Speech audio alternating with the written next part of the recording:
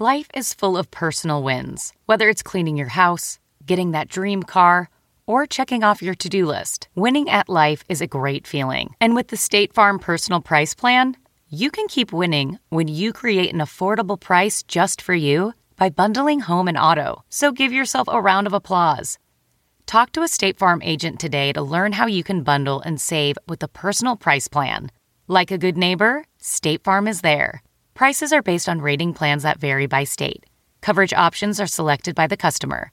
Availability, amount of discounts and savings, and eligibility vary by state. Since 2013, Bombas has donated over 100 million socks, underwear, and T-shirts to those facing homelessness.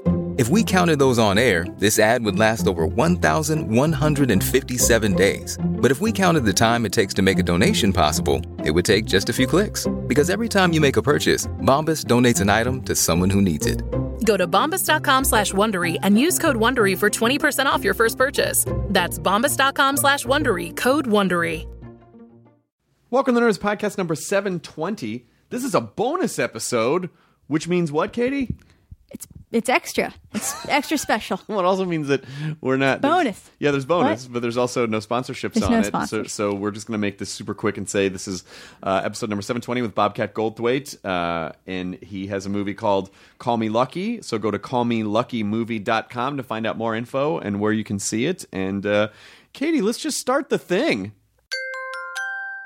Now entering Nerdist.com.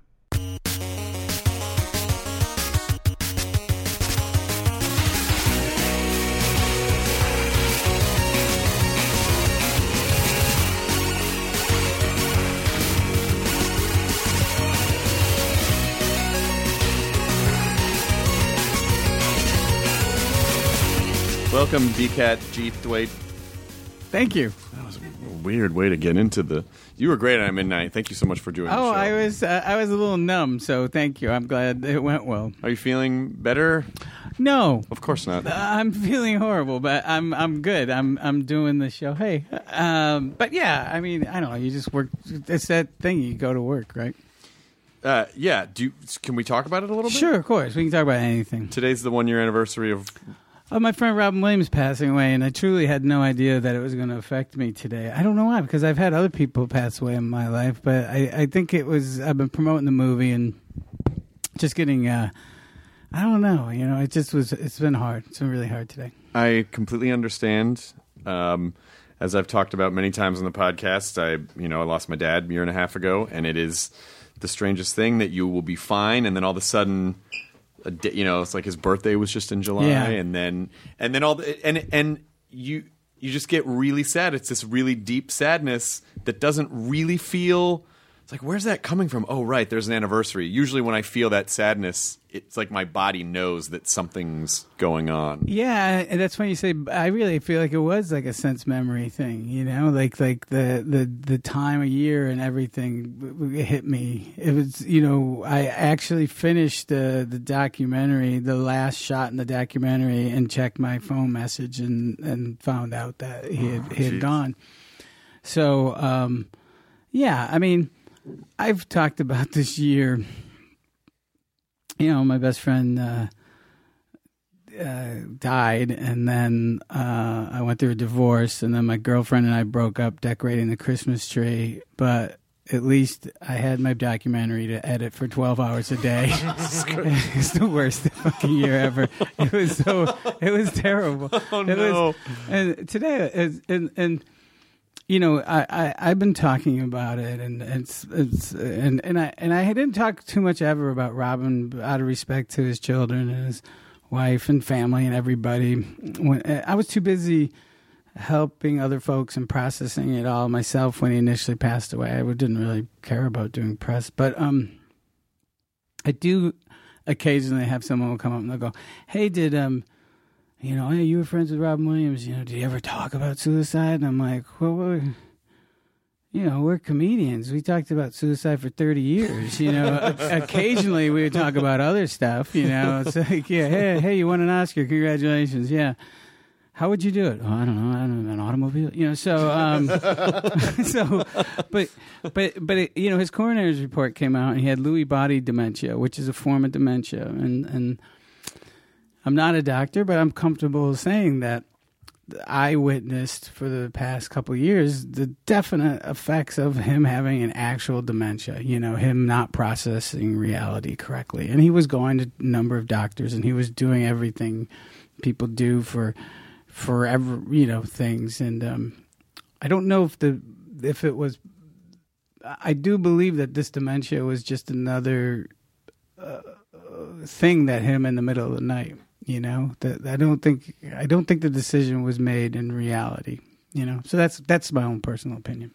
And is this condition genetic, or is it something that is a byproduct of something else that you're aware of? I don't know how you get it, but it's a similar to Parkinson's, and that's why they often think people with it have Parkinson's. And he may have had Parkinson's. I don't know. We were at a few years ago. We've been playing basketball with. It wasn't Special Olympics. It was, but it was these guys and girls who were mentally challenged, and there was a doctor there, and they could tell by Robin's gait. They, had said, he should be checked out for Parkinson's. By the way, he was walking. For the record, those kids won. They kicked our ass, and it's like, it was like we were the Washington Generals. It's like you can. It doesn't matter. You're gonna win. I'm not gonna. Well, but we kicked that Special Olympics team's ass in your face. But then there was really kind of funny because some of the guys were kind of broy, and they were serious. Like the first wave of the team were the kids that were like me, in school. And then all of a sudden these really jockey guys got in there and started playing serious Kicking ball. the shit out of you guys. Yeah, it was funny. I mean, do you think he was aware that something, he must have been aware that something was going on. he was, and we, we all were, he's a brilliant mind and having a hard time with dialogue, and all this stuff was hard for him. It was really hard.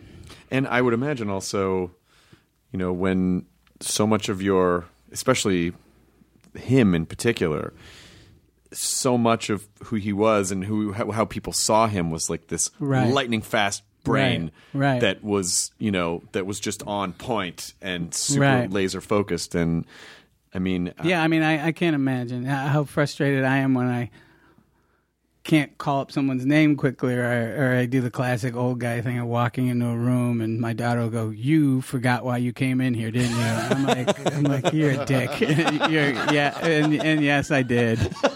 Quick, Dad, why are you here? I love you. I just wanted to say goodnight. You're lying. I was not to get off, but it's funny. I will tell Robin stories because it's like people talk. I don't have Robin stories per se. Here's a guy who we text and called each other almost every day, and I just have a life with him, But all my stories are about me, kind of like I could use some bread, and he did the Snickers commercial, so he called me up. He's like, so I got you on the Snickers commercial, and he, by the way, he hated people doing impressions of him, but he really did. He really did. But he said, he called up and he said, he says, but yeah, I'll do it. I'll try to do it well. He goes, but you're going to have to do the voice. Are you okay with that? They're going to make you do the voice. And I was like, the Police Academy voice. And I was like, for the amount of money Snickers is paying, I will fuck a Snickers bar on camera.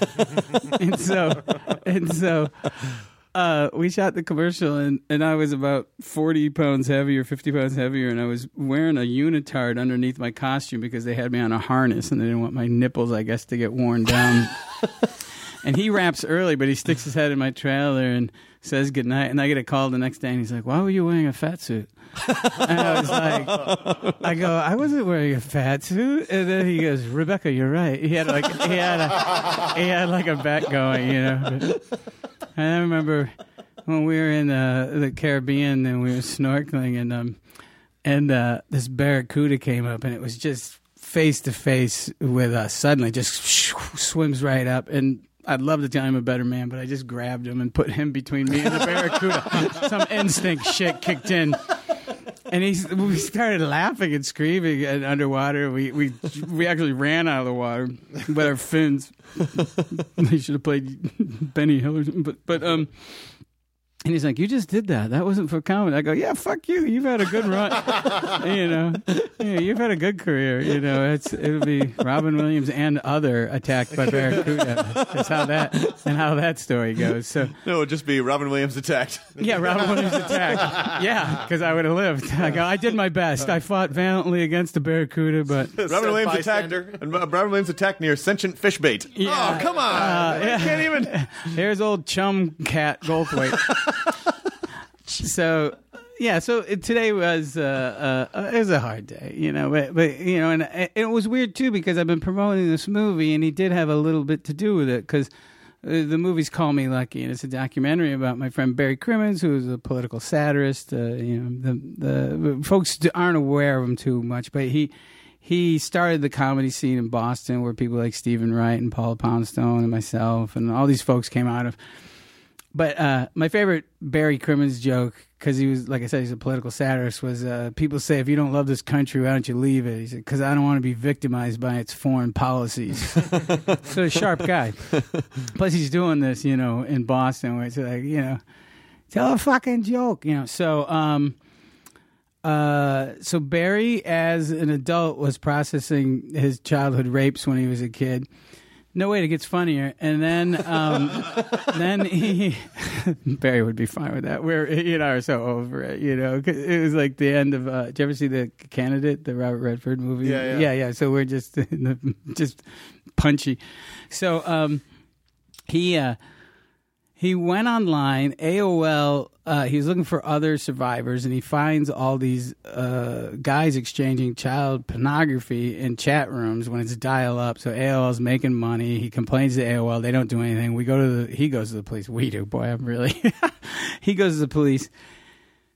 In the movie, the cops say, look, we didn't even have computers then. So Barry posed as a kid. We didn't even have to pose. He just signed on as kids, got all this evidence against these guys. What's not in the movie is that there was definitely arrests made by the feds, but the feds wouldn't be in the movie. I don't know why, seeing that the movie's about a leftist radical comedian. But but he did influence the Cleveland, the way the police do their procedures, and been responsible for other arrests. But so Barry took AOL to the floor of the Senate and kind of embarrassed them in a judiciary hearing. So it was a real Frank Capra story, and I wanted to make that as a movie. He was this, little guy, to go up against this giant corporation, and he embarrasses them, and he made changes. And I saw the rage in Barry shift, and he changed as a human, and he helps people, and he goes on with his life. So that getting that movie going, I wanted to make it with an actor playing Barry. Probably I was thinking Robin, or actually he and I discussed a little bit, but that never was going to happen. I kept trying scripts. Barry tried scripts. So for 20 years I've been thinking about this movie. So Robin actually, 2014 in February, he was like, you should make it as a doc. And I was like, all right. So I go, I don't have any money. He goes, I'll give you some money. You can start. So he gave me the money that started Call Me Lucky, and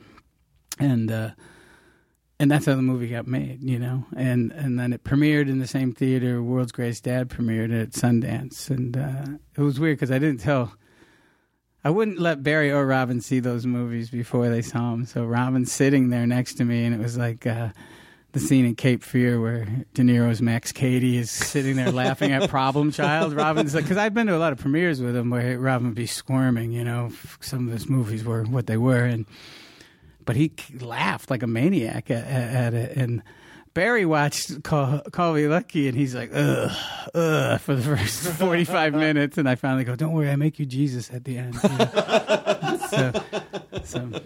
Well, I think it's. I mean, you said you've lost other people, and I'm sure you know the process. But I just think it's good to talk about it. I mean, I think it's one of those things where, if you feel it, just feel it. Like if you feel it, if you want to talk about it, if you want to laugh about it, if you want to cry about it, if you want to tell stories, and like I feel like you should. And the people that we love and remember, I feel like they deserve that. They deserve you to feel it. So when people when people experience loss and they just start getting super fucked up or it's like, that person, you should try to feel this if you can for them. But it was hard for me to talk about it at first because it was so unique, because everybody feels this weird connection to him. So unlike anyone, I mean, like that his death in particular sent so many ripples through the entire world, because I think people just assume like, oh, he's a god, he's immortal, he's always going to be there. Right. Like Maybe that was it. He's everyone's favorite. He's like your uncle. It was like Mickey Mouse died, Yeah, and he. So in a weird way, I have close friends and people, but it is weird when strangers will this one guy was just so upset, and he's like, you don't get it, Mrs. Doubtfire is my favorite movie. And I was like, I'm sorry for your loss. It was just like, just stop it. Yeah. Well, you can still watch Mrs. Doubtfire. Yeah, exactly. I can't call him, He, he was my best pal, and I miss him. I miss him every day. But it's funny. I don't know why I was thinking of this, but we were walking along here, and I used to direct the Kimmel Show, and I did that for 3 years. And did I ever tell you any of the Super Dave stories? No, I don't think so. Oh, so Super Dave used to be on the show. Super Dave Osborne. Yeah. Not another Super Dave. Yeah. What am I saying? Osborne. Dave Einstein. Dave Einstein. Which Albert Brooks' brother. That's right. And he's always he's this funny guy, sharp guy, kind of, but he would like to give it, to he likes to dish it out. So he comes on the show to pre-tape a bit, and I was like, who was on the show last night? Because you do so many shows, and it was like Andy Dick. You know what that's like? Yeah. You're trying to remember. You don't remember. You finish the show. And so I go get it. I tell props to go get a television in a box, unwrap, and then gift wrap it. So they do this, and then I unwrap it halfway, and I write a card that says, "Dear Andy, another amazing appearance. Love the Jimmy Kimmel Show." And I go, now put this in Super Dave's dressing room, but don't put it in the corner. He was in there for 2 minutes. He's like, who the fuck is Andy? Who the fuck is Andy? How many times have I done this show? I've never got a fucking thing. You gave Andy Dick? He was like obsessed. Quick, tell me one thing funny Andy Dick's ever fucking done. Like, he's just furious. So they go, he's really pissed. I go, okay. So I go, well, move him out of that dressing room. And we had this other dressing room that used to be an actual closet that we... And so they put him in the closet, and then I had him wrap up a baseball cap, a Jimmy Kimmel Live baseball cap, and I wrote a note that says, "Dear guest, thanks for coming on the show." Furious. That I would just torture that man. I did. He has the Super Dave double, this mannequin that. Not a mannequin, a dummy that's the thing that's getting crushed. But it spent thousands of dollars on it. And he was really, I'm going to leave it here, but I want it under lock and key. And so I hear about this. I'm like, great. So Jimmy's cousin Sal and myself get the dummy, and we just did photos of it. Just, me fucking it on Jimmy's desk, the dummy's nose in my asshole, and then I blew up all these photos. Giant printer, so there's like 3x4 photos of me abusing his doll. Again, pissed, really pissed. So I used to have a lot of fun when I directed Kimmel. I loved working with you. We did a pilot together a few years ago, and it was great because you wore this ridiculous hat on tape day. And you were like, yeah, if I'm wearing a ridiculous hat, I can't really get too mad in the control room if anything goes wrong, because who's going to take you seriously if you're wearing a stupid fucking hat? Let's remember who's got the fez on.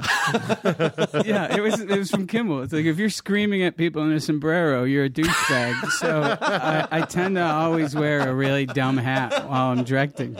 And it really helped me, And one day I was mad at Kimmel, and I come stomping down to the set. Gung, gung, gung. And the band director, Cleto, goes, he's mad. He doesn't have a hat. So. You left the hat. Yeah, I actually threw the hat. But for the most part, I'd be pretty chill. I remember. Did I tell you the Motley Crue story when they were on? Oh, so I'm sorry, I'm just babbling. Please babble. So I'm not sure. They were doing this outdoor concert. And the manager comes in. For some reason, Nikki Sixx isn't at the dress rehearsal. I don't know if he left. I don't know what it is. And he goes, he's on the phone. He goes, Nikki, I'm going to put you on the phone with the director, Bobcat Goldthwait. No, the same guy. No, man, I'm serious. And so he goes, it's Nikki, and he hands me the phone. And I go, hey, man, what's going on? He goes, the crew, we don't do many shows, and it's just that none of this seems special. And I was like, well, I really need you at rehearsal. We didn't even I was going to have you come through the elephant doors, which we never have guests, and you guys are going to come there, and it was going to be backlit and smoke, and Wagner was going to be playing. He's like, Wagner. I go, Apocalypse Now, da-da-da-da. And he's like, yeah, right on, So he turns around and comes to the rehearsal. And I hand the phone back to the manager. He goes, well, why didn't you tell me any of that stuff? I go, because I just came up with it. I really was like trying to think, what would a metal guy love? And you were writing the hackiest metal character. Yeah. I was like, Wagner, and so yeah. And they played? Yeah, they did. And I was always concerned about people. And, like Mick Mars is and like I'd pull back and be a little kind to the camera and things like that. Sometimes things. I don't want to tell the story, but it's because it was about an artist that didn't do well. And what I did was I acted like we had a technical fuck up in the booth, so had him stay after and had him re-record it without a live audience. Well, that's a nice thing to do. Yeah, I guess I don't want to look good. No, I didn't want to out the artist. That's why. Well, no, but I mean, it's a nice thing to do. That I feel like, and I think it's one of the benefits of someone who was a performer that then becomes a director is that you. Oh yeah, it's having the mentality of knowing like, oh well, we want this performer, because I think most directors, particularly in a situation like that where you're in a volume game of. Look, we do 5 of these a week. Yeah. Let's get out of here, get the crew. But just to say, like, hey, we want to make sure you look really good. Or you want to wrap your brain around the music and who they are and try to portray them in a way that they're not cringing when they watch it later on. But the direct opposite would happen when Nickelback was on, and they might be nice fellas, but they had a manager, or I don't know who this guy is. He came into the booth. He goes, "Who's the director?" And I go, "I am." And he's like, "Well, don't shoot Chad profile. Only shoot him straight on."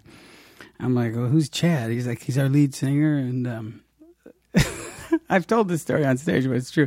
And I'm laughing. I go, "Why can't I shoot him from the side?" He goes, "Because he's got a big nose." And I go, "Okay." And the cameraman can hear this conversation, and they're going, "Hey, pussy, are you really good, pussy?" So they're in your ear. Yeah. While this guy's talking to me. And they're going. Oh, they were really. It was pretty funny. They were pounding me. I go, "Oh, that what happened to the Bobcat we thought we knew." So as the show's going off the air, the band will play a second song, and I said to the assistant director, I go, "Tell me when I have 10 seconds left." She goes, "Okay." She goes, 10 seconds. I go, "Shoot the nose." And 5 of the cameras snap zoom in on this guy's nose. So I make a nose montage. Camera 3, camera 4, camera 1, camera 6, camera 2. We go off the air, dead quiet in the headset. And the actual conversation was, it was really quiet. And one of the guys go, "Hey, we were supposed to do that, right?" Like everybody's all like they're all weirded out. And they go, "What are we doing now?" I go, "I'm getting in the car, man." So what happened was it made it to the East Coast, and somebody flipped out, and so the wide camera. So that's how that couldn't zoom in, so they just tack that on for the rest of the broadcast. That's why Kimmel will never get Nickelback back on. Yeah, exactly. Well, it's always yesterday I did Larry King, and I was hoping, oh God, I hope he doesn't remember this. He was on, and part of the deal with him appearing was that his wife, who's this, an age-appropriate woman for me, not for Larry, and she's singing, rock, blues, whatever. But Larry's turned around with his face looking at her, just transfixed. And I put Larry's face in a heart, and then I had it floating I had it floating around her head as she was singing. It was just like, it was funny because I didn't know if this stuff would, sometimes Jimmy would be like, oh, that was great. And then other times it's like, dude, now we can't get on X, Y, and Z. But he loved that kind of stuff. Did he remember? Did you bring it up? No, I did not bring it up. I didn't intentionally. I didn't mention Kimmel because I don't know how that went down.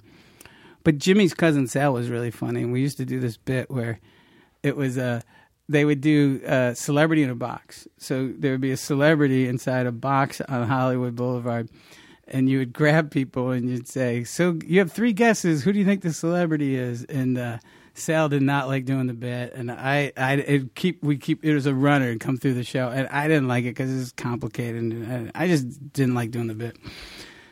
And I was like, Sal, you got to kill this bit. And he goes, okay. So the fix is in. So we cut to the first bumper, and Jimmy goes, Sal, and he's got someone who's going to play the game. Sal, and Jimmy goes, Sal, who do you got with you? And he goes, it's Barry Williams.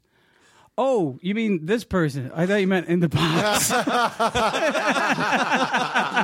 And I go, hit the confetti. It goes, poof, and then the box opens up, and there's like the band plays a sting, and it comes back to Jimmy, who's both furious and in love, with Sal. So it's pretty cool. Well, I mean, Jimmy, as much as Jimmy likes to fuck with people, he loves to mercilessly fuck with in a fun way. Oh yeah, of course. I mean, he's a great. Yeah. So so it was. That was. That was. So it was I love that show. It was really fun to have a job. I started doing stand up when I was 16, and I got on Letterman when I was 20. So outside being a janitor in my high school, and I'd never had a job where I showed up every day. So Kimmel was great for 3 years. I got to meet people and talk to them about their family and have a weekend off. It was pretty cool. And you're still touring now. I do stand-up, but I direct on a lot of people's TV shows, a lot of comedians, and then I make a movie about every year and a half. Why is it feels like stand-up is particularly difficult to shoot, and I assume it's because, well, stand-up really is a live experience. It's a very communal experience, and if you're not in that immediate group, if you're not there seeing it live, you sort of miss out on the energy, and so it tends to be more about the jokes and how it's shot when you're shooting, as opposed to getting swept up in the energy of being in a live room. So how do you? Well, I always think that when I'm directing on a stand-up special, the thing is that I should make the audience feel like they had the best seat in the house, and not be cutting to the back of the theater. Like that's annoying to me. It's like, what would it look like if I had really shitty seats in the middle of the joke? I just did Barron's, and I think finally stumbled on something that I thought really worked. I was thinking about when we make movies, you can have focus, like close-ups, but on comedy shows you don't. So I actually had a long lens with 2 operators, so someone was pulling focus just like we were shooting a movie, and I shot a profile, and I really like it because Maron's not all over the stage, and you kind of feel like you're in his head, He's, even though he's in front of 1,500 people, he's crouched in a ball on the stool, and I was really happy with the way it came out. Will you please put in a thing in his special where you put my head in a heart and just bounce it around? It could be my head in a guillotine. He's... Mark. Boy. No. You do a spot-on impression of him. I do? Yeah. Oh, I guess, but I'm never conscious of it. It's just when I'm repeating stuff I think he would say. You were doing an impression of his cats. Oh, I was? Yeah. When was I doing that? When we were doing that TV show. I don't know if it was on the air. Wow, I totally forgot. I guess, because we're totally fine now, but there was a period where he's like, yeah, I see you doing stand-up up there. It's good to see you try real hard. Like, it's just like, okay. All I said was hello, Well, yeah, and it's his mark, and if you're not having if you didn't have a beef with him, then you wouldn't be his friend in a weird way. Like sometimes I'm like, oh man, we haven't had a beef. I don't think Mark likes me. I felt that, like we never had any kind of static between us. And I was like, maybe that means we're not friends. Like, No. I don't think it means that. And he's, I mean, Well, look, he's I mean- not that. He's not that way, and it's not that way anymore. But I and I'm a now it sounds like I'm backpedaling, but I'm a big fan. I mean, I love his interviews and I work on his TV show. But we're friends. We work together. We drive each other nuts. That's how it goes. Yeah. When's the special? When's that coming out? I think that comes out in December. Cool. Yeah. So and I did Patton's special and Brian Posehn with did Jonah tell you? He makes a Yes, cameo? Jonah and Brian both told Yeah. me, but we haven't talked about it publicly because we don't want to give away the thing. But It is one of those. It's really weird.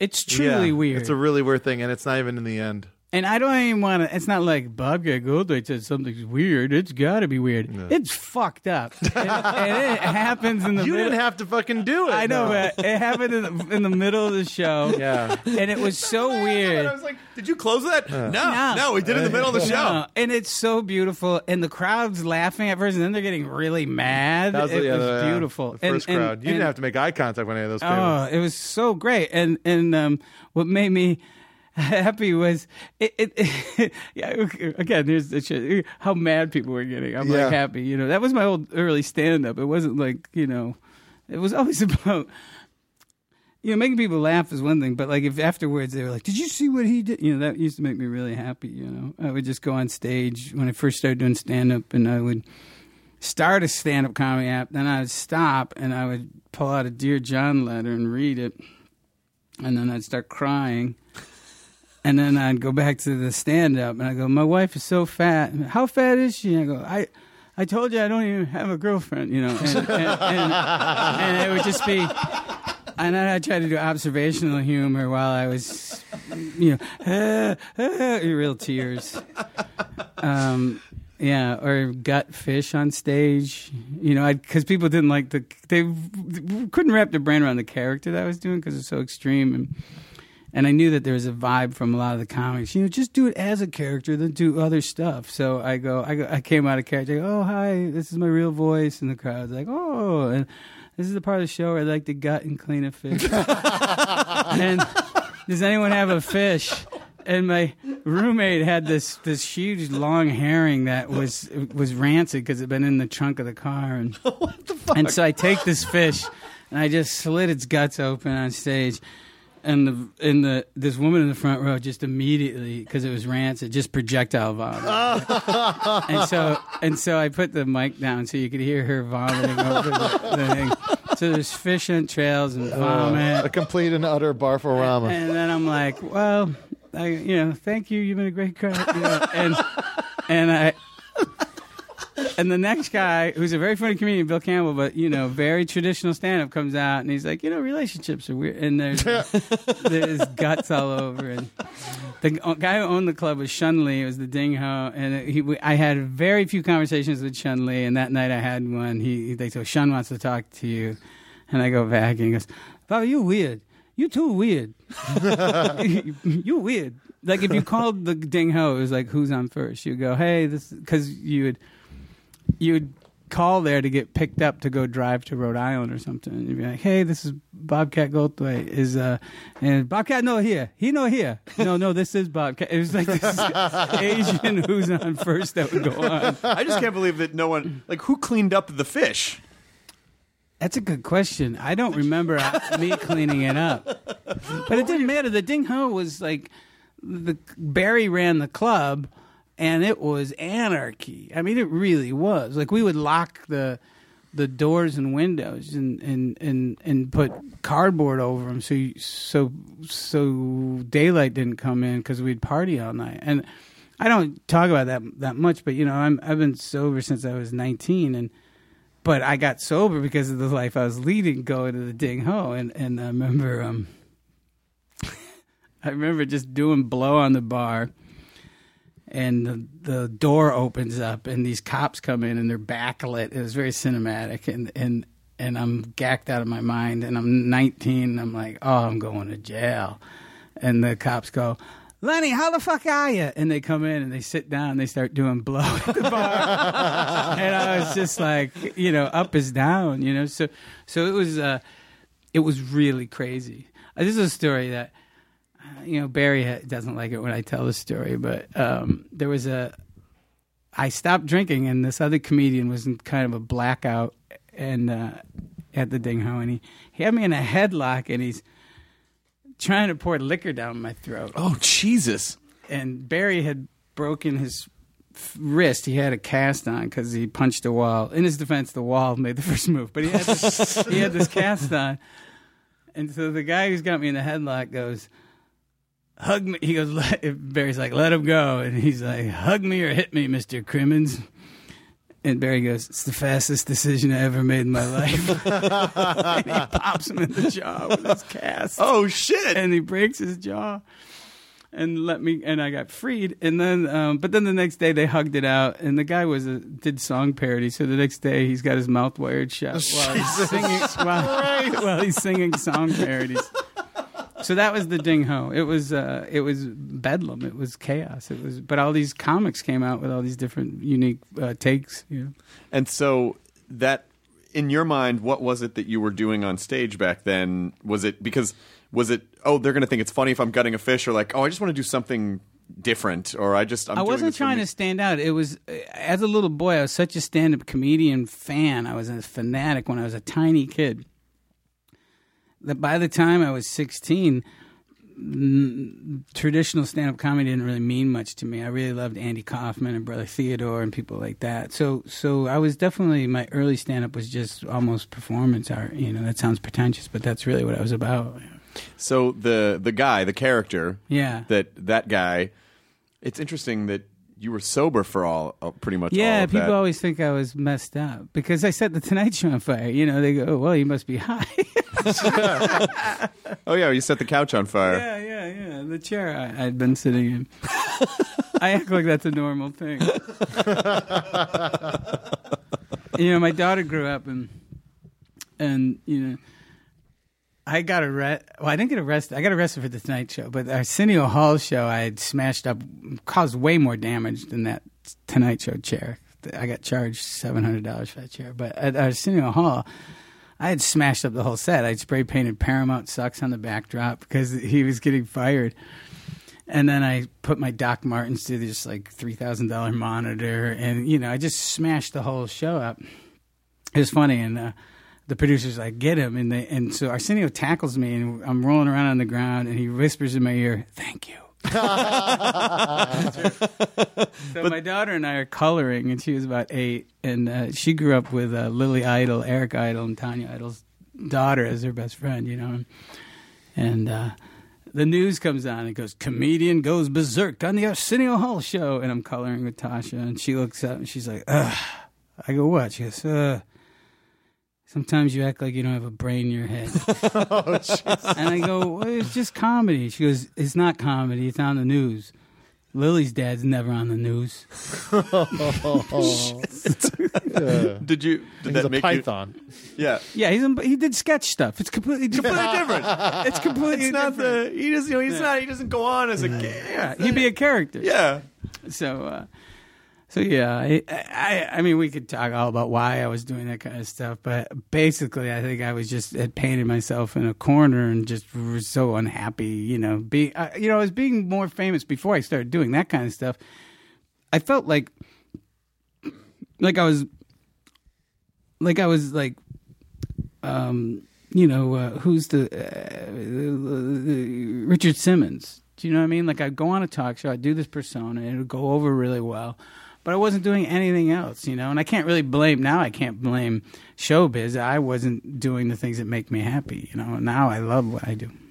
Well, I think it's hard not to, when something starts working, you just start doing it, and then I think by the time you realize what happened, it was almost, you were so far down that road. It was horrible, yeah. And then that's why I never liked being in character for things. It's like, but then you might be stuck in that. Yeah. And if you start hating that guy, but then you got to come out and do the, hey, It's like, And then my working class upbringing would kick in. Like, I'm at the Nashville Funny Bone, and people people are there to see this persona that I have nothing in common with anymore, and I feel, well, I have to do it because that's what the people paid money to see. So I became, trapped because I felt an obligation. But I mentioned that club because that's where it ended. Like one day I just said, I can't do this. Like I thought I hated stand-up. It's like, no, I hate this fucking character.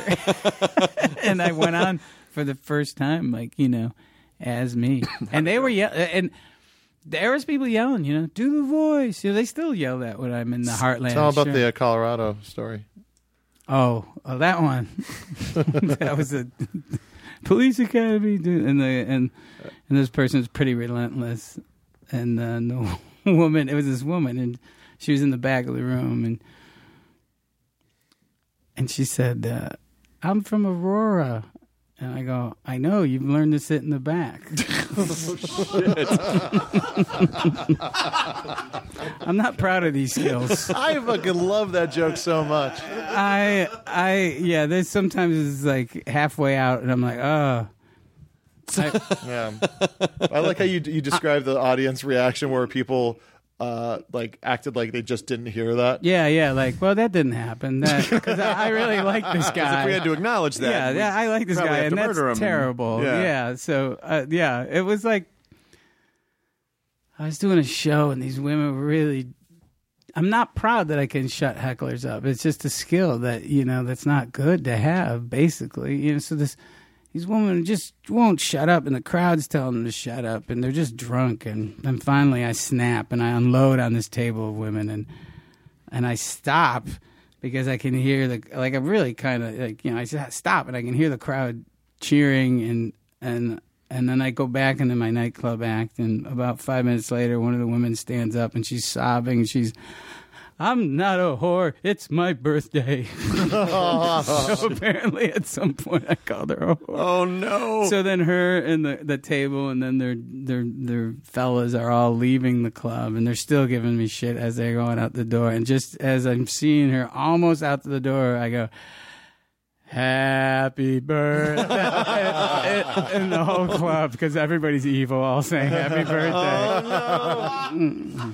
Well, I do think that skill set, I mean, it is, I think it is helpful to have that defense mechanism, especially if you're not someone that can punch people in the face. Right. You got to have something, like you have to have. But it's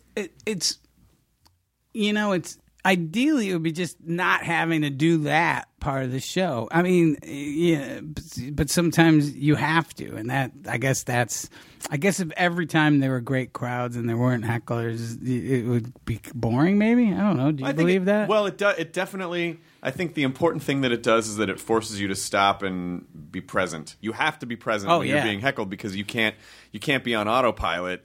You have to deal with the situation, and I'd spend a lot of time talking to the crowd in my act anyway, so it doesn't. So for me, if someone does that, it's not super like, oh, I have to stop the. It's just like, oh, well, this is just part of the conversation. That person's being a shithead. I can sort of deal with them, but it does. There are parts of it that kind of make you feel alive, and I'm not trying to encourage people to heckle comedians more, but there is. But if you want to help the show, yes, please. But but sometimes, do you find it's actually hard to follow up dealing with a heckler with your act, because it's so much part of the shared experience? Then you step back out of it. It's like, here's a thing that doesn't involve you guys. Because it's live, So in those situations, when I'm working back into my material, I try to jumble it up. Yeah, I try to make it more conversational or tie it into what happened, or just But how often are you doing dates? I think I'll have done by the end of the year about 50 road dates. And do you ever get hecklers that are too drunk that they're screwing up the show and they don't know it? Not so much anymore. Although there was a guy in Chicago that I came out and I opened the set talking about my dad dying, but not in a dramatic way. And it's actually I just kind of started playing around in those waters, and it was going really well. Like, I would be the first to tell you if the show wasn't going well. It was going really well, and then some guy in the balcony, and these people came to see me on purpose. Some guy in the balcony was like, you suck. The other guy was funnier, referring to Mike Lawrence, who opened for me, who is astonishingly hilarious. And so it actually threw me off because I was like, well, I wasn't bombing, and I was also, and also it was like there was a confluence of things that confused me. It's like, you clearly bought a ticket to see me, but you've just heckled me like you've never heard. Like, why are you? This is a theater. Who like, are you? Why are you here? And then I was also talking about my dead dad, and it was like just all these things. My immediate response was like, "You could fucking leave." Like, it was like no one's forcing you to stay here. Yeah. You know, like it was such a strange. I didn't handle it as well as I normally do because so many things about it completely confused me. Because I way would have expected it if I had just been in a random club somewhere. Yeah, a nightclub. It was just a nightclub. Like, you know, no one knew who I was, and it's like, you know, but I would expect that. But it threw me off because of the context of it. So, But how do you even engage a heckler when he's on a balcony, like way in the back? And He it's was. like, He sounded pretty drunk, and so it just sort of seemed like, all right, well, he's drunk, and he just fucking like he didn't immediately recognize any of the reference points, and so something. I did a show. It was probably 80s or 90s. There was a hurricane in Miami, maybe, and we're playing a stadium. And the show was like the Bee Gees, Crosby, Stills and Nash, Gloria Estefan, Whoopi Goldberg, probably Robert. I mean, just the list went on. And the show it was sponsored by Bacardi. So it starts at 5, and I go on at 2 a.m. I go on as the last act as they're bringing everyone else up. And I go out, and I go, hey, I don't want to be rude, but did this place used to have a roof? You know, because it's a hurricane, it's a stadium. And then I see the furthest guy I can actually make out, and I'm like, you, under the Uniroyal sign, under the tire, third row. And I had the audience actually pick the guy. Like, they figured it out. They're waving. And single is one guy. I go, yeah. What do you do for a living? I started doing crowd work in a football stadium. Yes. That's too many people for comedy. Yeah, exactly. Yeah. Please welcome. You can't. It was even weirder than that because I've become friends with Andy Garcia, but he was like, he was hosting it. My daughters were friends also, and they grew up together and went to the same school. But I had just met him, I think, for the first time, and he was. And then at this thing, he's introducing me. He goes, "Our kids go to the same school," and he may have had a Bacardi or two, and I go, "I know you're always so well dressed, you know." And I show up because he would always be in a suit at school picking up the kids, and I go, and I show up, and they think I'm going to steal children. And so he goes out there, like I said, he may have been inviting. He goes, this next guy, he wants to steal kids. something like that. Something similar to that. A few words. He goes to school. He wants to steal kids. Please welcome. Hi, everyone. Gonna steal your kids. Oh, my God. I think it's the weird thing about a crowd like that size is that they rarely will come together as a group. So you might get one section, but then the Loge is kind of their own faction, and it's sort of. Well, you must get that when you're playing theaters. Like wow, this is really playing on one side of the theater. Well, the theaters are good. I'm not in like. I think when you get to 3,000 and above, it's probably that way. Right. These are like. The biggest one's probably about 1,800, which is actually still big. The theater's shallow, like they're not super deep when they're shallow and there's balconies, and it still feels like one room. But I think when you get above a couple thousand people, that's when they start, especially in rooms that are where the audience goes way back from the stage, and you start giving them distance, and then that's when they're feeling disconnected. It was a few years back was my birthday.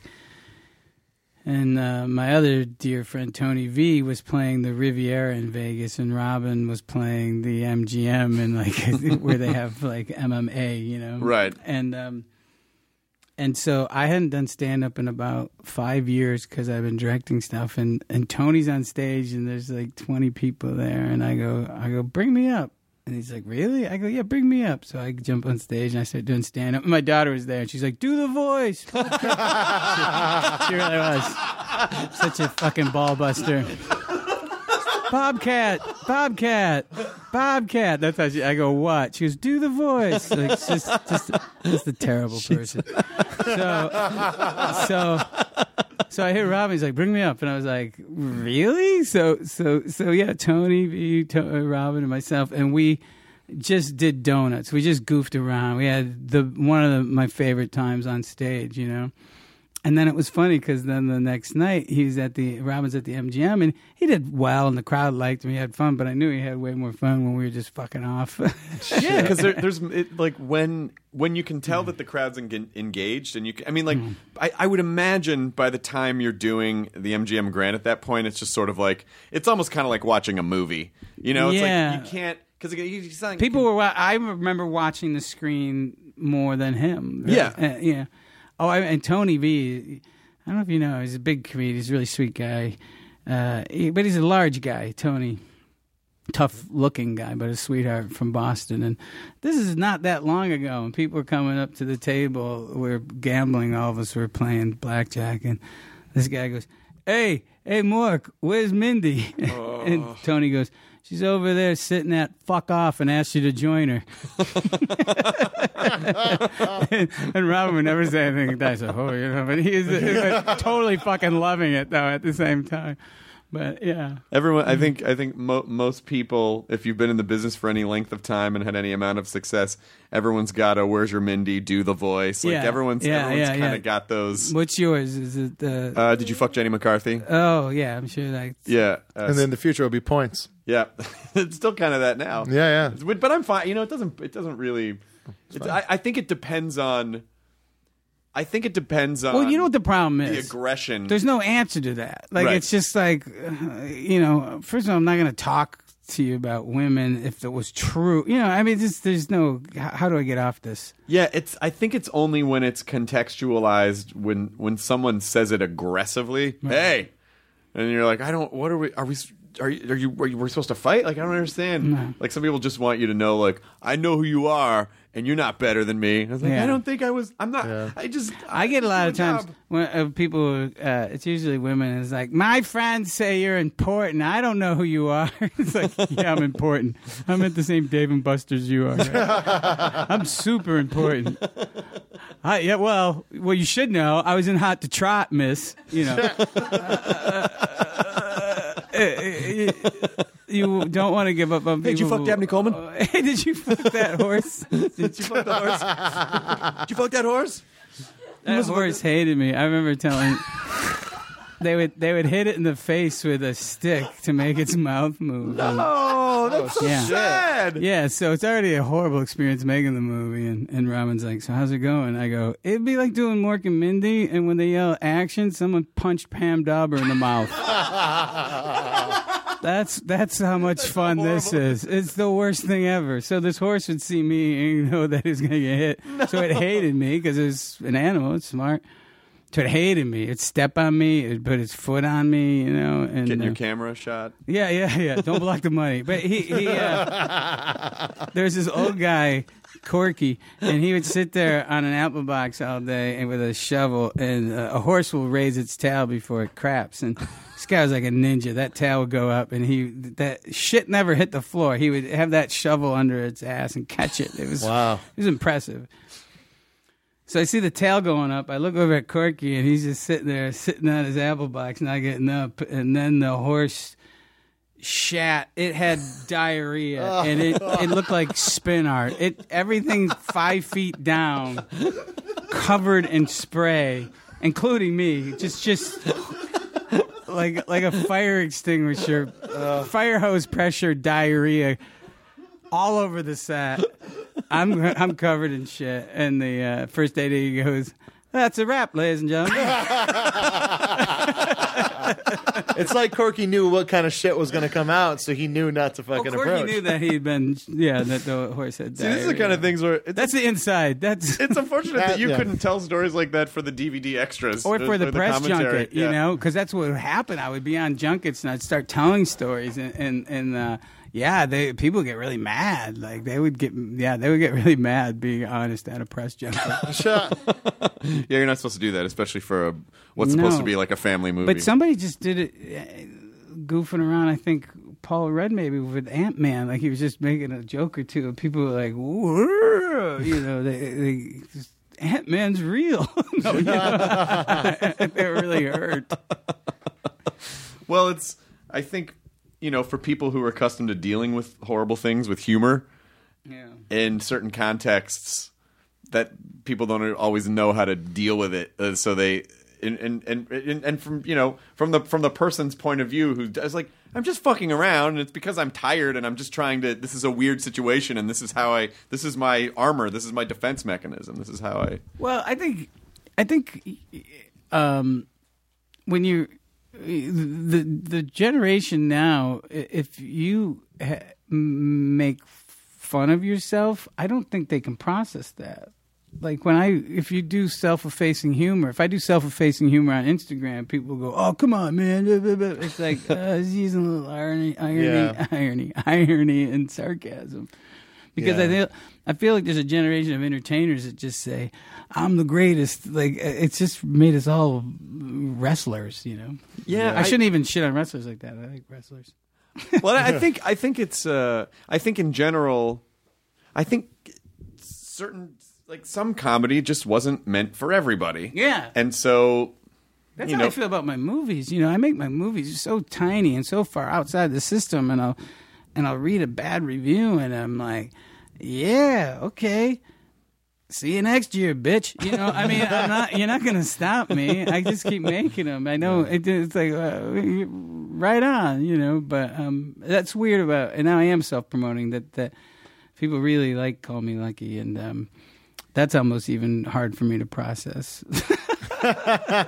Success or to have people like something is weird, but I can at least realize that people like it because it's Barry's story, and that the movie does speak on a bigger level, you know, the about adult abuse, and so at these screenings, there's all these. After the screenings, people will come up and they're crying, and they'll come up and they'll disclose, and sometimes for the first time they'll be disclosing about their own child abuse. And I've always been a bit of a misanthrope, and now it's forced me to hug people and touch people, and it's fucking annoying. No, it's no.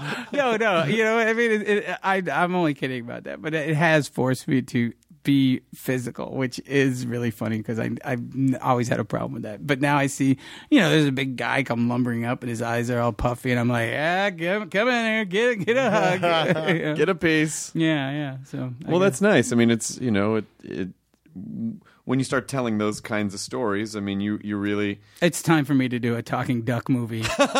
This is too much fucking reality. Is that the after show for Howard the Duck? Anything, yeah. I mean, I think it's me trying to. I'm only half kidding, you know. I'm going to do Quackers or something, you know. I just want.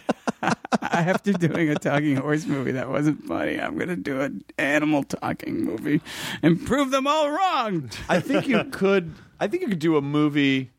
I think you could do a movie about a movie that like Making Quackers. The Making Quackers. Well, I did the first short I ever did was The Making of Bikini School 3. And it's me, you know, lampooning Making Police Academy, where the producer's like, I lose money in Canada. The Canadian crews are just technically more advanced. And then you see a director filming a scene where there's a bird crapping out a guy's head, and he's like, and poop. Poop. God, we're not going to get one better than that. Let's not put our foot through a Van Gogh, people.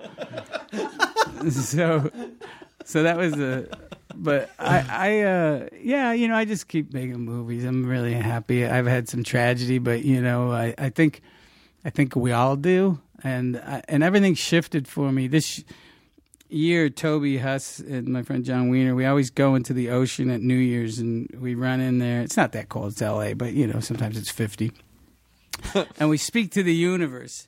And they're, I'm not that cosmic. I'm more of an agnostic. But they, they'll run into the ocean and be like, "This is the year I get paid to be creative. Or, this is the year I find the woman that's good for me and who'll be my soulmate." And then it comes to me, and I'm like, "Snow tires. I want snow tires." I've always been a sarcastic prick, but this year, when we're all yelling to things to the universe, I said, "Bring me more pain."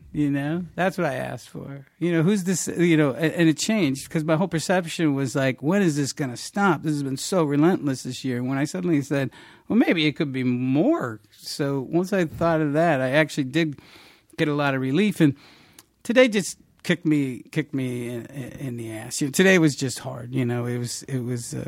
I didn't see it coming, that it would affect me that much. I don't talk about my friend. I think it's important for me to talk about him because sometimes I mention his involvement in getting the movie going and supporting it, but I also don't want to be someone that's promoting a movie on my friend's death, for God's sakes. That would be horrible. So it's been a weird junket, that's for sure. Well, I appreciate that you came in anyway, and that you came and did At Midnight anyway, and you came here anyway. And I'll be interested. I actually don't watch myself. I may watch me at midnight because I was like really just checked out. Like I was just trying. I was like, say something, talk. Like if you notice, I never hit the fucking buzzer. You had a couple you go for it and then pull back. I don't know. I was just like so. I think it's good, even if it helped. Well, you were really fucking funny, so it wasn't. Good. I mean, I don't think it was like, ugh. I was once out of this Australian game show, and whenever the host wasn't looking, I'd slap the woman's buzzer that was sitting next to me, and he'd go, "Sophie," and she's like, "He keeps hitting my buzzer." I go, "Look, you're gonna lose. Don't drag me into it." I just think if anything, even if it kind of helped distract you for a little bit, because it makes me happy to see that your demeanor has changed a little bit from when you came in, and you've actually started smiling and having fun and telling these stories, and I think it makes me happy that I think if this in any way kind of helped you get some of it out a little bit. And thank you, and it did, and it's nice to here's the thing that would be a real horrible thing if people forgot that Robin was a man. Yeah. That he was a dude. That would be horrible. Sure, he was super talented. Sure, he was really generous and kind and fun and everything. But he's also a dude. He's a man. And that's the guy I miss. Yeah. And the responsibility of someone who's so eager to entertain people. Yeah, I would bust his balls. Because he would be on. And whenever he got on, I would just kind of check out. And I was like, it's important for you that everybody in this restaurant thinks you're funny. I go, they already love you. This is crazy. I go, and he's like, well, you want everybody to listen to you. And I go, yeah, I know, but your form of neuroses is way more lucrative.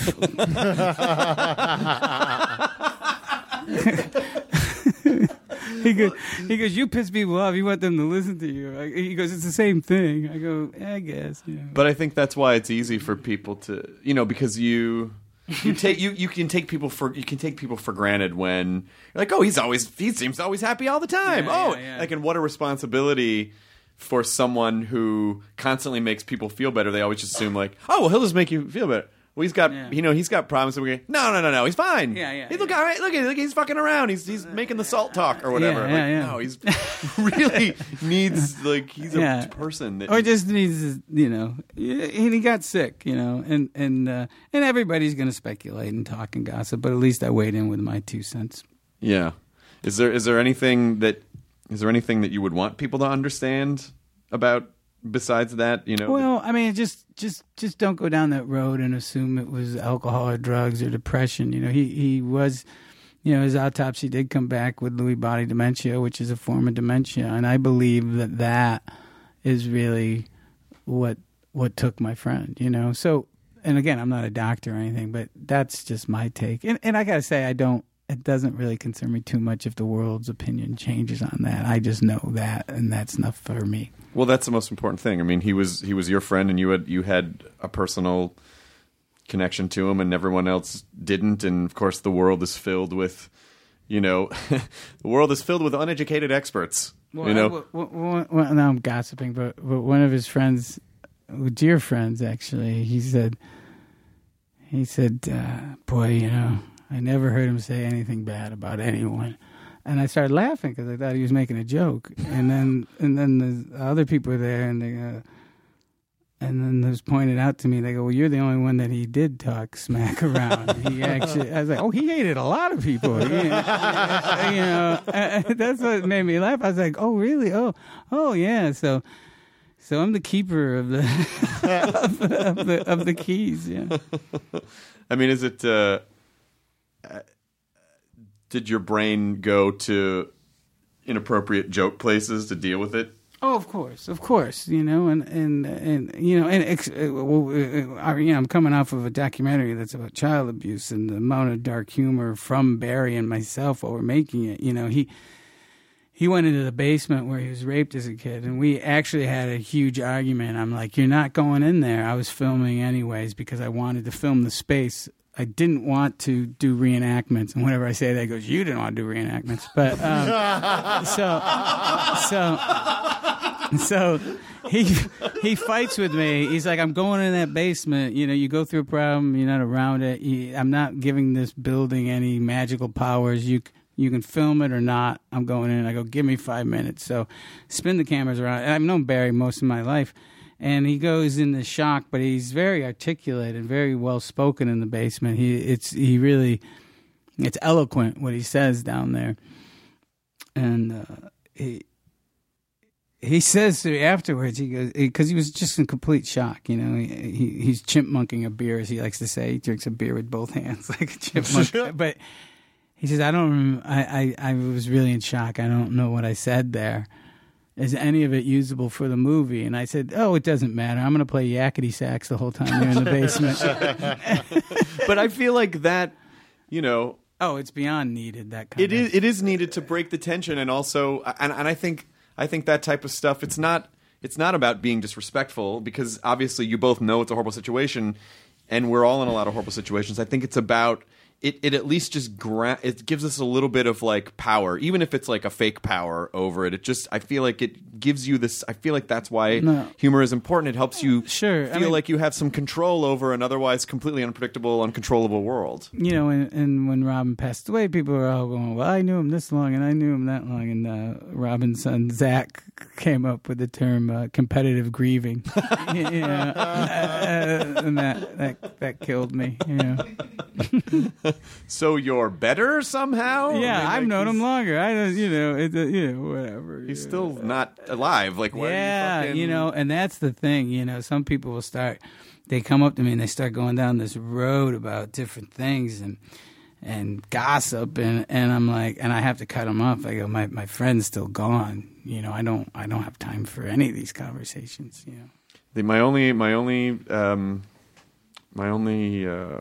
I met him one time. It was at SF Sketchfest, and we were at the Mill Valley Theater, and it wasn't his show. He just showed up. Yeah. He didn't even ask to go on or anything, and he was just hanging backstage in the green room and just riffing with everyone. And the thing that was so amazing about him is that he didn't make everyone feel like I'm the star of the room. No. He was as generous with laughter and encouraging other people, and it just felt like, and it elevated everyone else in the room, because you're like, "Oh my God, I'm riffing with this guy. I'm riffing with Robin Williams," and I'm I don't know if he toned it down to help us feel like as Earthlings. I don't know if he put on ankle weights or it made it like Celebrity Jeopardy, but it made everyone feel like, oh, we're a part of the same thing. And when I talk about his generosity, that's true. It's like he made us laugh, but he would also laugh at what you had to say. He listened to what you had to say. He laughed. When a few years back he was getting back to and doing some stand up, and Caitlin, who's with me now, she lived in San Francisco. I was like, "Where's the alt rooms?" Because I didn't want to take him to clubs that he had played 30 years ago, where there might be people with resentments and known him for, and all the young comedians are so excited to meet him, and they're all helping him and giving him tags and doing what you're saying. We would sit there with a legal pad and that we would come up with a topic, and like if it was too dark, he'd be like, "Well, that's for your stack." Like, he'd be like, that one's in your pile. You know, it'd be like, it'd be pretty funny. I wonder if he ever kind of envied the freedom that you have because you really will say whatever you feel like on stage, and if whether or not. And I think that's really freeing to not have to worry about, is this going to affect something, or are people gonna, you've always kind of pushed the envelope in that way, and so people know that's what you do. Yeah, I mean, he might have. I mean, he might have. But and I would watch him, and we would be working, and I would see him building 40 minutes or getting an act together, and then I'd just see him some night just go pew, like really down like a whole, like, just riff like 10, 20 minutes that was brand new that he hadn't done before. It was really freakish when that would happen. It was really cool. That was magic. That was rad. I finally told a story that people probably wanted to hear, that kind of stuff. But the I tell that Shaggy Dog airplane story, which was true. And by the way, I don't have a bone to pick with the mentally challenged, but I started with the basketball story. But there was, it's a long story, and it is true. But I was on a flight where Special Olympics people were on, and the engine blew up, and it's a long story. It's in my act, and I'll do a really quick version. But they're saying that we're gonna, when we land in Cleveland, the runway will be covered entirely in foam. And at the very end of the runway will be a fire truck. And then clear as a bell, I hear one guy in the back of the plane go, "Fire truck!" He was excited. He was going to see a fire truck. I say, everyone else thinks they're going to die. Yeah, he was excited. Fire truck. Easy for you. You got a medal. So I say I went from atheist to agnostic at that moment. Like, maybe there is a God, And I would say, I go, look, I know some of you have mentally challenged people in your family, but or work with them. But if you don't think they say or do anything funny, you're denying that they're human beings, because that's the funniest fucking thing I've ever heard another human being say. So I was told that story. This woman stands up, and she's furious, and she's making a big deal out of it. It was even great. She starts stomping out of the room, and she goes to the door, and that door was locked, so she had to come back through the crowd, and she's stomping out. And I told that story early on. I was only into my act for like 5-10 minutes, and I go, "Is that lady gone?" Because her friend stayed. I go, "Is that lady gone? Is she gone? Is she out of the room?" They go, "Yeah." I go, "All right. Hey, he doesn't know he's doing this, but I'm gonna please, my friend's here because he's gonna finish. Robin Williams, come on up here." And so he came up and he did it like about 50 minutes to an hour. Oh wow! And then I bring him off stage. I go, "All right, you're done." And I go to the table. I go, "Can you text those people text that woman right now and tell her what happened after I left?" "Oh, Bobcat left. Robin Williams he did an hour." That's 100% true story. Yeah. Well, I think I don't know. I've known you for a bit, and I've always really loved hanging out with you, and I think he was really lucky to have you as a friend, like just as a dude who could, because in his position, I'm sure a lot of people would be like, "Oh, Robin, whatever you want," but to know that you actually were honest with him and you could fuck with him, and I'm sure he really appreciated that. So I think, as much of a good friend as he was to you, I would be willing to bet that he was really lucky to have you as a friend too. Oh, thanks. So, what do you guys want to go? What do you want to do now? I'm going to go do a set because I'm feeling super funny. I got to get on stage. You just feel the itch. I didn't even bring up Roddy Piper. Oh, no. Yeah, Roddy was my pal. I mean, he wasn't like Robin and I, but yeah, Roddy and I were pals. I'm like, oh my God, why did I say that in the ocean? Why did you use the universe to kill everyone you love? I know. But I'm well. But yeah, Roddy was just, I loved Roddy. He was, he was great. I think, I loved Roddy. Did you ever meet him around me? Yeah, not around you. He early on when we were just starting to do the weekly version of the Meltdown, before when we could have the back door open and there wasn't too many people going, he would always pull up in his car like midway through the show and just stand in the back from the back door, watch the whole show, laugh out loud, clap, and then once the show was done, get back in his car and leave. And one time, I went out, I was like, "Hey, you're more than welcome to sit on a seat. And he's like, "No, man, this is the way I like it." And and he's like, "Great show," and then took off. I was like, "That's perfect. That's great." Yeah, I know he was. He was a character. He's great. But that might have because when he finally got up on stage doing stand-up, he was storytelling. I wonder if he was actually learning there. Yeah, it's possible. Yeah, he certainly didn't do waka waka out there. No. Where's your set tonight? No, I'm not going. Oh, I thought you were. No, I was just kidding. No, I'm gonna go. I'm gonna go hang out with my kid and get ready for another day of work. Well, I think it'll come and it'll go. It sounds like you are unfortunately familiar with the process. Yeah, it'll come and it'll go, and I think it just means that it's it was special, and so I really really appreciate that you came here, and it was just a weird coincidence that it happened to be this date. Yeah, that you were. If in hindsight, I don't know if I would have booked at midnight on tonight. I really didn't, but I also didn't know that I'd be sent for such a loop. So. Thanks for being so kind. Of course. And if anyone else that you know has died, we'll book you on those dates too. I'm done. Okay, all right. Totally. I'm only going to hang out with 20-year-olds. And Caitlin, you can be quiet. I was going to do the voice. Done and done. All right, man. It's good to see you. Thanks for having me on. Enjoy your burrito, everyone. Now leaving Nerdist.com. Enjoy your burrito. Ladies and gentlemen, welcome to the 65th National Finals of Distinguished Young Women. Every year, one girl from every state leaves her family, her whole life behind for 2 weeks and spends each day training, practicing, preparing. Because to win this competition, she needs to wow a panel of judges with her academic record, her athletic ability, her speaking skills, and a show-stopping talent. I met her and I was like, she's gonna win. I wouldn't say I have an ego problem, but I'm extremely competitive. When I sing that song about being a black woman in America, there's gonna be backlash about that. Oh, I'm just so happy. So happy. I don't want to see them. I don't want to talk to them. And then we stayed with them for the next year, unpacking just what happened those 2 weeks in Mobile. I'm Shimoliai, and from Pineapple Street Studios and Wondery, this is The Competition. Follow The Competition on the Wondery app or wherever you get your podcasts. You can listen to The Competition early and ad-free right now by joining Wondery Plus.